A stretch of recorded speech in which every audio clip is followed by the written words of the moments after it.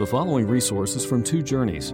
Two Journeys exists to help Christians make progress in the two journeys of the Christian life, the internal journey of sanctification and the external journey of gospel advancement. We do this by exporting biblical teaching for the good of Christ's church and for the glory of God.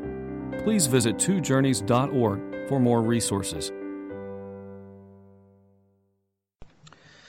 Take your Bibles and open to Exodus chapter 12, continuing our trip through the book of Exodus, and we come to the 10th and final plague of the series of 10 plagues that God ordained to persuade Pharaoh, king of Egypt, to let God's people go. And as we come to Exodus 12, we come to the establishment of the Passover.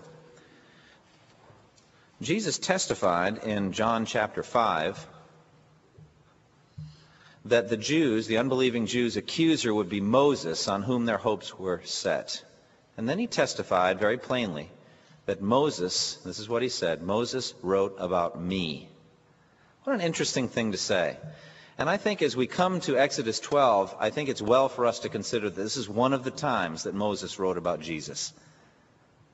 As Christians, we should see a direct connection between the establishment of the Passover, the very first Passover, and then the ongoing ritual that the Jews observed after that, and the crucifixion of Jesus Christ.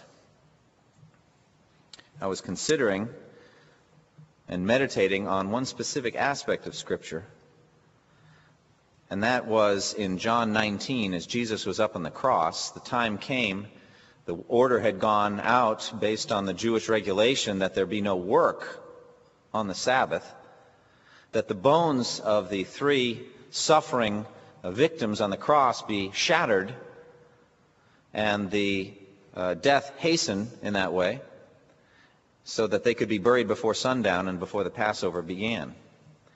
And so they came to the first and shattered his legs, and they came to the third on the other side and shattered his legs, but when they came to Jesus, they found that he was already dead. And this was an astonishment to Pilate. When he heard that Jesus was dead already, he was amazed. This is the whole point with crucifixion, is that it takes a long time to die. And for him to be dead after 3 hours is remarkable. But you see, the atoning work was finished. And Jesus declared it to be finished. He said, "It is finished." And with that, the Greek says he pillowed his head on his chest and gave up the spirit. He just died. He has absolute control over his death. No one takes my life from me, but I lay it down freely of myself. I have the authority to do that. Not one of us does. He did. He had the authority to just give up his spirit. "Father, into your hands I commit my spirit." And so he died at the right time, at precisely the right time. Because at that time, Jewish experts will tell us, at that time, the Passover lamb was being sacrificed. The timing's incredible.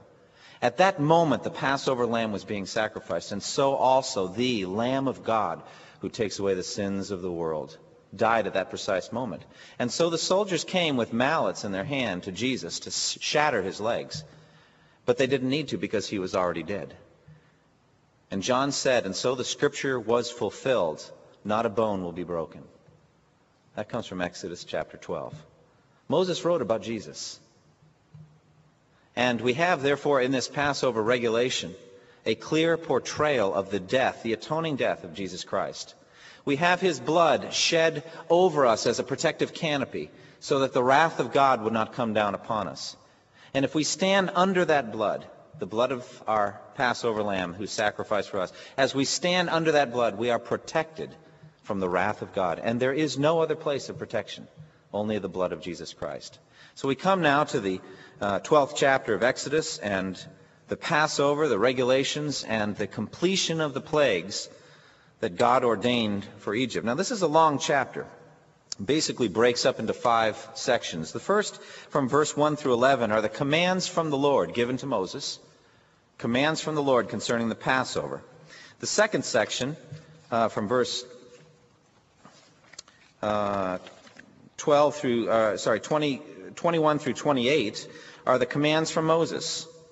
And this is the atonement accomplished and applied by the blood of the sacrificial lamb, the commands given through Moses. So first the Lord gave his commands to Moses, and then Moses gave the commands to the people. The third, in verse 29 and 30, is the actual statement of the plague on the firstborn, the historical record of that 10th plague as it actually occurred. The fourth section is the beginning of the Exodus, verse 31 through 41, what I call the expulsion from Egypt. As Pharaoh at last saw the light and said, "You may go," not only you may go, you must go. And so he expelled them from Egypt. And then finally, the fifth section, the lasting ordinance for Israel, from verse 42 to the end of the chapter. An establishment of the Passover regulation for all time. And so in this entire chapter, we have not only a historical event in the Old Covenant, but a clear portrayal and a picture of the exodus that Jesus Christ would accomplish for us spiritually through the shedding of his blood. Now let's look at the beginning, the commands from the Lord, the Passover regulations at verses 1 through 11.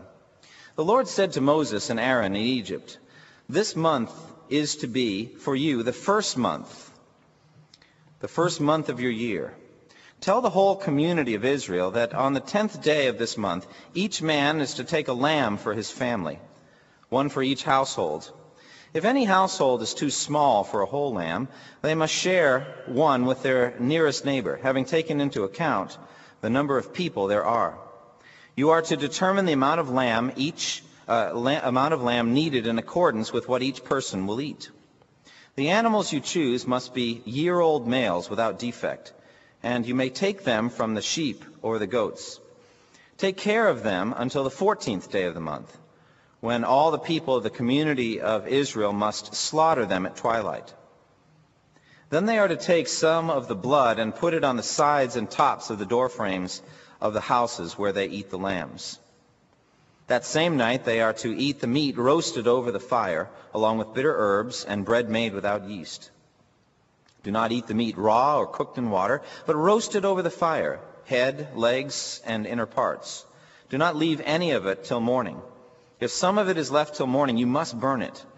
This is how you are to eat it, with your cloak tucked into your belt, with your sandals on your feet and your staff in your hand. Eat it in haste. It is the Lord's Passover." Stop there. These are the Passover regulations that God gave right from the start to Moses. These are commands given from the Lord, the regulations for that very, very first Passover. But they would set a pattern also for the ongoing observance of this ritual throughout the history of Israel in the Old Covenant. Now, it begins with the establishment of a new calendar. It is said this day, this month, the first day of this month is the beginning of your year. So time starts now. Just as for Christians, we divide the time into BC and AD with the coming of Jesus Christ. So for the Jews, this Passover is the beginning of their calendar, the start of their year, a new calendar for them. And with the establishment of that calendar came also the final days of Pharaoh and of his rule over the Jews. It was basically down to 2 weeks now. 10 days after that first day, they were to select a lamb.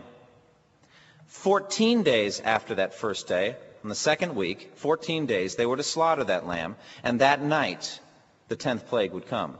So Pharaoh basically has 2 weeks to repent. 2 weeks in order to change his heart, but he won't, because the Lord is hardening his heart so that this 10th and final plague will accomplish. Now, why is there a delay from the 10th to the 14th day? During that time, the people are to take care of this lamb. They're to bring it into their house, and for 4 days they're to look after it. That's what it says. Take care of the lamb. Become attached to it. Get to know it. Let it be kind of in your home. There will be a connection between the family and the lamb, a kind of an identification. Later on, this kind of identification would be made clear when the priest would put his hands on the head of the sacrifice. A clear identification between the people and their sins and the sacrifice. But there's a 4-day period in which the family is to take care of the lamb. And I think it must be for the purpose of identification. So also Jesus Christ lived among us a perfect and sinful life. The Word became flesh and made his dwelling among us.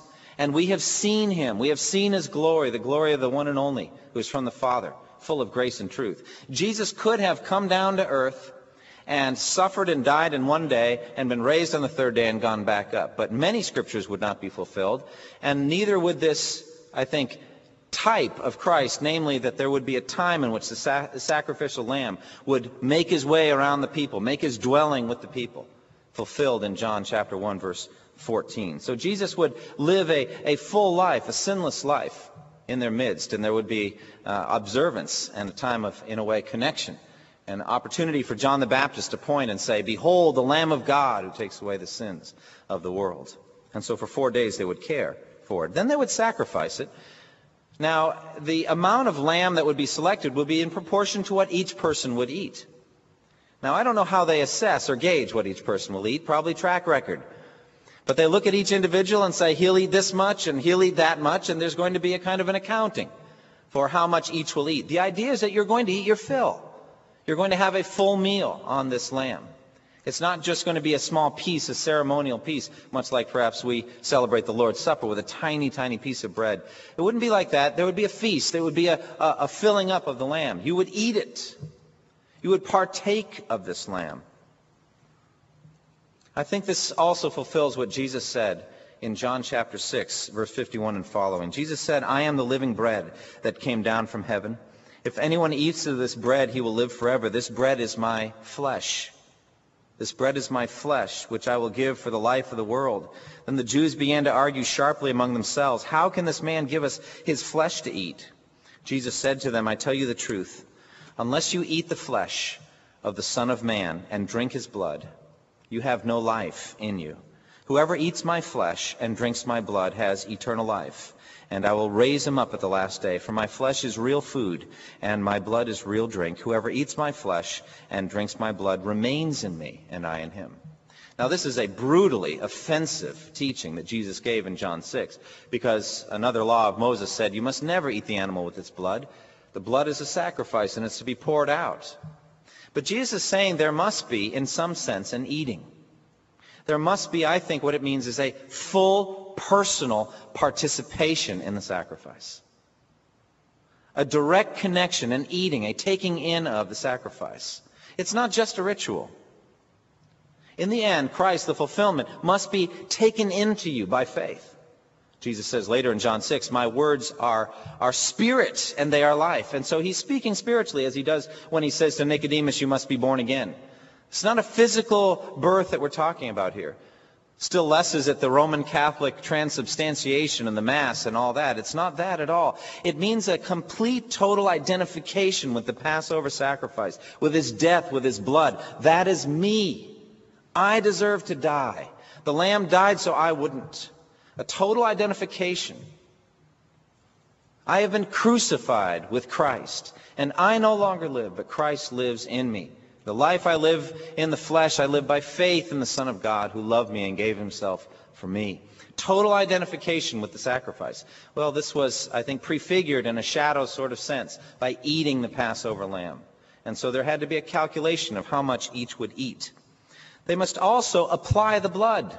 The blood had to be applied to the house. It wasn't enough for the blood to be poured out, but it had to be taken, a hyssop, a bushy kind of plant had to be taken and dipped into the blood, and it had to be painted on the door frame.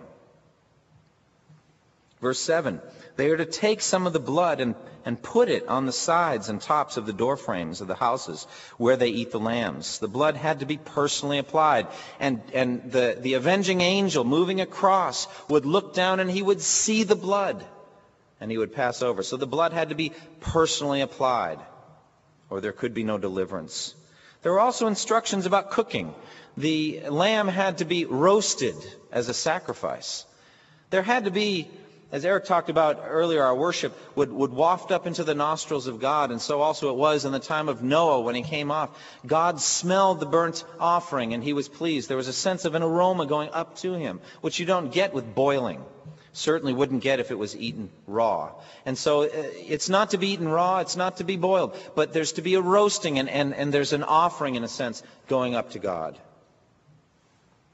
An offering to God. And then finally, it is to be eaten in haste.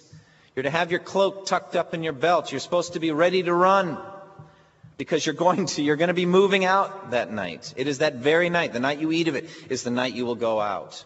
And so eat it in haste with your staff in your hand, ready to go, because the time has come for deliverance. Again, I think a spiritual fulfillment in that there's a direct connection between partaking of that Passover sacrifice and the actual exodus, the moving out from the land of slavery. Slavery is sin. That night when you partake of it, you will move out and you will be free. And so a direct connection there. Now in verses 12 and 13, God threatens the plague and then again says its only remedy. Look at verse 12 and 13. On that same night, I will pass through Egypt and strike down every firstborn, both men and animals. And I will bring judgment on all the gods of Egypt. I am the Lord. The blood will be a sign for you on the houses where you are. And when I see the blood, I will pass over you. No destructive plague will touch you when I strike Egypt. This is a clear statement of the sword of judgment that now hangs over Egypt. He states very clearly what it is. What is threatened? It's the plague on the firstborn. From the firstborn of Pharaoh to the firstborn of the handmaid that sits at her wheel. Everybody's in danger. And so there's a direct threatened plague, and there's only one remedy. None of all the magicians of Pharaoh, none of those could figure out another remedy. The Jews themselves, if they, like Cain, made up their own religion and thought of their own way to please God, it would not avail that night. God wanted one thing and one thing only. He wanted the blood of the Passover lamb. And when he saw that blood, he would pass over. If he doesn't see the blood, he does not pass over. It's really quite simple. How narrow is our God? He's a very narrow God. He's not looking for 1,000 different ways of salvation here. There's going to be one. The Passover lamb would be sacrificed, the blood applied. When he sees the blood, he will pass over, and that's it. And so the plague is threatened. Now it's interesting. He says, I will bring judgment on Egypt's gods. Now he's been doing that all along, but this is a clear religious judgment here. And the final judgment, I believe, is on Pharaoh himself. Pharaoh was seen to be a god. So also his offspring would be the next Pharaoh, and he was a god as well. So Pharaoh's son was going to be the next ruler, and he would be seen to be God. And so he will bring a judgment on Pharaoh and on his son. He will also bring a judgment on all the underworld gods and all the dark deities of Egypt. A clear statement. And he says, I will bring judgment on all the gods of Egypt. I am the Lord. Now, why does he say that? Do you remember what Pharaoh said when he was first confronted with the claim of God? Who is the Lord? I am the Lord. You will know me when you see what I have done. And God here is known in his wrath. He's known in his judgment, a clear connection. The God who does this, that's who I am. I am the Lord.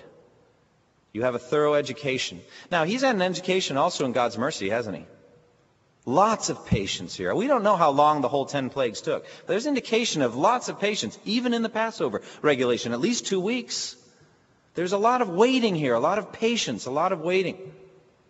I am the Lord. In the end, that is my name, and you will see my glory, and you will know that I am holy. There's also a clear statement here of the connection between the blood and salvation. Between the blood and salvation. Leviticus 17:11 says, the life of a creature is in the blood, and I have given it to you to make atonement for yourselves on the altar. It is the blood that makes atonement for one's life. Now, it's very interesting. In Leviticus 17:11, I have given it to you in order to make atonement. What he's saying is, I have made a way for you to come back to me, you sinful people. There is a way. There are not 3,000 ways, but there is one way. I have given you a way. The blood is available for the atonement of your sins. And so God has made it available. There is no other way. It says in Hebrews 9:22, without the shedding of blood, there is no forgiveness. And so God has ordained that there is one, and there is only one way of forgiveness for us, and that is through the blood. And this is perfectly fulfilled, as John the Baptist saw prophetically in Jesus. Behold, look at him, the Lamb of God, whose blood shed on the cross atones for your sin. And I'm struck these days by some of these evangelical churches, hoping to be friendly to unbelievers, want to remove blood language from their hymns. They want to remove blood language from the preaching. They want to remove it from the sharing of the gospel. How can this possibly be?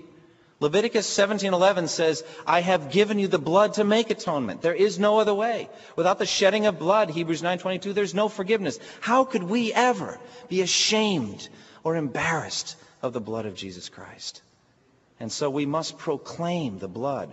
The blood has been poured out. It has been spilled. And no, it's not a pretty picture. It's not attractive. A dead Savior, bloody on the cross. But to me, the most beautiful sight in the world. There's never been anything as beautiful in my mind as the clear depiction of a dead Savior, his blood poured out of love to save me from wrath. And so we must not be ashamed of the blood. Now, implied in this regulation, we mentioned this last time, but it's been a few weeks, and I want to reiterate it. Implied in this is that the firstborn of Israel deserved to die. Do you see that? Because if you must paint this blood over your house, or I will come and kill your firstborn, implies those firstborn deserve equally to die as compared to the Egyptian firstborn. There is no distinction, actually, except in reference to God's sovereign proclamation here that if you paint the blood on your house, I will pass over you. And so clear indication that the firstborn of the Israelites equally deserve to die. For all of us have sinned and fall short of the glory of God, and are justified freely by his grace through the redemption that came by the sacrifice or the propitiation of Christ. We all deserve to die. Every one of us dead in our transgressions and sins. And so it says in Exodus 13, you can turn over in one chapter, take a look at Exodus 13, verse 12 through 15. It says, all the firstborn males of your livestock belong to the Lord. Redeem with a lamb every firstborn donkey. But if you do not redeem it, break its neck. Redeem every firstborn among your sons.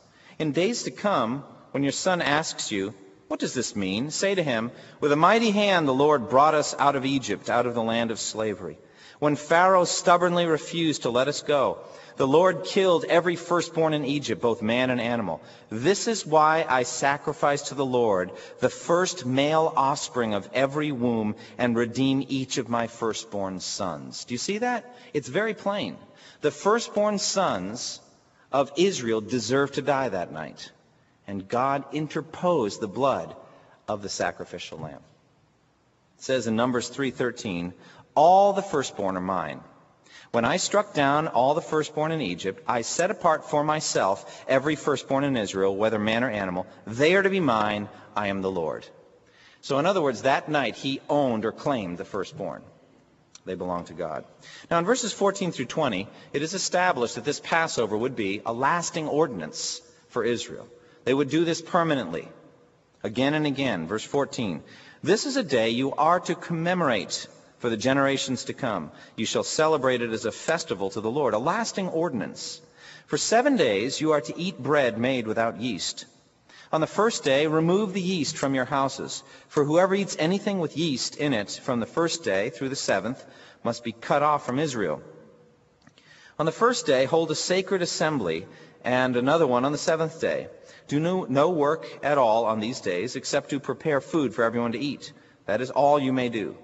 Celebrate the Feast of Unleavened Bread, because it was on this very day that I brought your divisions out of Egypt. Celebrate this day as a lasting ordinance for the generations to come. In the first month, you are to eat bread made without yeast, from the evening of the 14th day until the evening of the 21st day. For 7 days no yeast is to be found in your houses, and whoever eats anything with yeast in it must be cut off from the community of Israel, whether he is an alien or native born. Eat nothing made with yeast. Wherever you live, you must eat unleavened bread. So first of all, we see the command that God has given that this Passover would be a lasting ordinance. Now we're going to see later, not this evening, but as we continue in our study, how they did not keep this Passover. And again in Kings and Chronicles, there would be a king that would come along and would kind of reestablish the Passover because it had just fallen into disuse. But God wanted it done again and again. Every year he wanted them to celebrate the Passover. And so it's really kind of tragic when a King Hezekiah or Josiah would come along and reestablish the Passover, and it said it had not been celebrated like this since the days of David or Solomon. Very tragic in a way, because it's a clear disobedience of this command. Also in this section we have very strongly emphasized the removal of yeast. Again and again. I mean, it says repeated times that you're only to eat unleavened bread, and you're to take all the yeast out of your house, and anyone eats anything with yeast, they're to be cut off from their people. Seems very harsh. What is this yeast that we're talking about? Well, for the most part, not universally, but for the most part in Scripture, yeast represents evil. There is one prime exception we're coming to in Matthew 13. The kingdom of heaven is like what? Yeast that a woman mixed into a large amount of flour until it worked all through the dough. One of my favorite parables. A little parable that explains all of world history. That's so exciting we could just go ahead and preach tonight on that parable. I love that parable. But I had to wade through all the commentators that said yeast is 100% evil. It's always evil, only evil, every time evil. The problem is that's not true. Even there are some other examples. For example, there are times that the priest offered leavened bread with yeast as an offering to God. So if yeast were only evil, then why would they offer that to God? But I will say this, that it is usually evil, represents evil. Jesus said in Matthew 16:6, as he was talking to his disciples, he said, "Be careful, be on your guard against the yeast of the Pharisees and Sadducees." Clearly that he's talking there about teaching, although because they forgot to bring bread, they thought he was talking about bread. And so they didn't get it, and they frequently didn't get it. That's a constant encouragement to me when I don't get it. But they didn't get it either. But he was talking about the spreading, permeating influence of the evil teaching, the false teaching of the Pharisees and Sadducees. So the removal of yeast, I think, then symbolizes a break with the past. I think what it is, the whole thing with yeast is that every time a woman would make bread, she'd break off a small piece and put it aside. And then she would use that to make her next loaf of leavened bread. And so it would just take a little amount and it would permeate the whole dough. Well, what this implies is continuity. Basically, you could be given a little amount of yeast the day you're married, and then that would be enough for the rest of your marriage. But it picks up some things along the way. And so there was this ordinance that once a year they would get rid of all the yeast out of the house. Break with the past, complete break off of continuity of the past. And this was the moment that God ordained. And why? Because they were idolatrous and wicked in Egypt. I'm talking about the Israelites. They worshiped false gods. They did evil things. They had practices that were sinful. And in effect, the yeast then became a symbol of saying, now is the time to start anew and fresh. So get rid of all the yeast, no continuity with the past. Get rid of it entirely. In 1 Corinthians chapter 5, take a minute and look there if you would. 1 Corinthians chapter 5.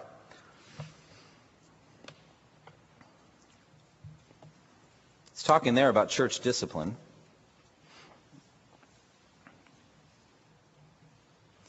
And I'm not going to teach on church discipline right now, but there's a clear connection back to the Passover regulation. In 1 Corinthians 5, verse 6 through 8, it says, "Your boasting is not good. Don't you know that a little yeast works through the whole batch of dough? Get rid of the old yeast, that you may be a new batch without yeast, as you really are. For Christ, our Passover lamb, has been sacrificed." Very important statement there. Clearly, Christ, a Passover lamb, and he has been sacrificed. He's the fulfillment of the Passover regulation. He has been sacrificed. Therefore, let us keep the festival, not with the old yeast, the yeast of malice and wickedness, but with bread made without yeast, the bread of sincerity and truth. What is he saying? Go through your life as the Jewish people used to go through their house. They would look for yeast. They'd look for anything that connected with the past, the yeast, and they would get rid of it. And if anyone was found with any yeast, they were cut off from the people. So there was a great motivation to go look for it and clean it out. What Paul is doing is he's spiritually fulfilling it in this church. These are Gentiles now. The Corinthian church said, we need to keep the festival. How do we do it? Well, it's not a physical thing. A physical Passover for us anymore. It's spiritually fulfilled in that we must go through our lives, through our heart, and through the church and get rid of the old yeast of malice and wickedness and begin anew and afresh with righteousness and truth. That's what he's saying. And so what he's saying is that evil and wicked people should not be counted among you as believers, or they're going to influence, like yeast does, everything in the body. That's the logic for church discipline. And so people who are behaving like pagans and will not repent must be cut off, lest they pollute the entire body. The idea here, go back to Exodus, is that of purification, getting rid of all things that are evil. Now, as I said, not everything, not all the time is yeast directly evil. But the kingdom of heaven is like yeast too. And the idea is that just as bad teaching and yeast and wickedness spreads, so also the kingdom can spread too. And the light shines in the darkness, and the darkness has not conquered it. We permeate. We affect one another. I am so encouraged by the statements of witnessing and the opportunities that people have. That's what we're to be. We're to kind of spread and permeate and affect our society by sharing the gospel. But the Jewish people were to get rid of all the wickedness and the old connection with Egypt and be ready for the Passover. We're out of time. Let's close with prayer, and God willing, we'll have time next time to pick it up. Father, we thank you for the things that we've learned this evening in these 20 verses. And so grateful, O Lord, for the Passover regulation and for how it points ahead to Christ. Father, we pray that you would fulfill it in us, that we would be righteous and pure and clean, sustained by your Spirit and your blood, that we would know what the cost was of our salvation, the shedding of the blood of Jesus Christ. Father, I pray that we would also go through our own lives and remove that old wickedness, the yeast, that should not be there any longer, and that we would be free and pure and ready to serve you as those who have been made new by your Spirit. We pray in Jesus' name. Amen. Amen. Would you stand, please?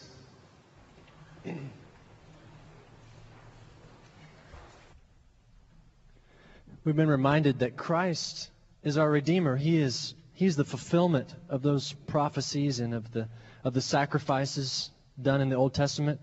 And without the shedding of blood, there is no forgiveness. We are not to be ashamed of the blood, but rather glory in it. Amen? Let's sing this new song about glorying in our Redeemer.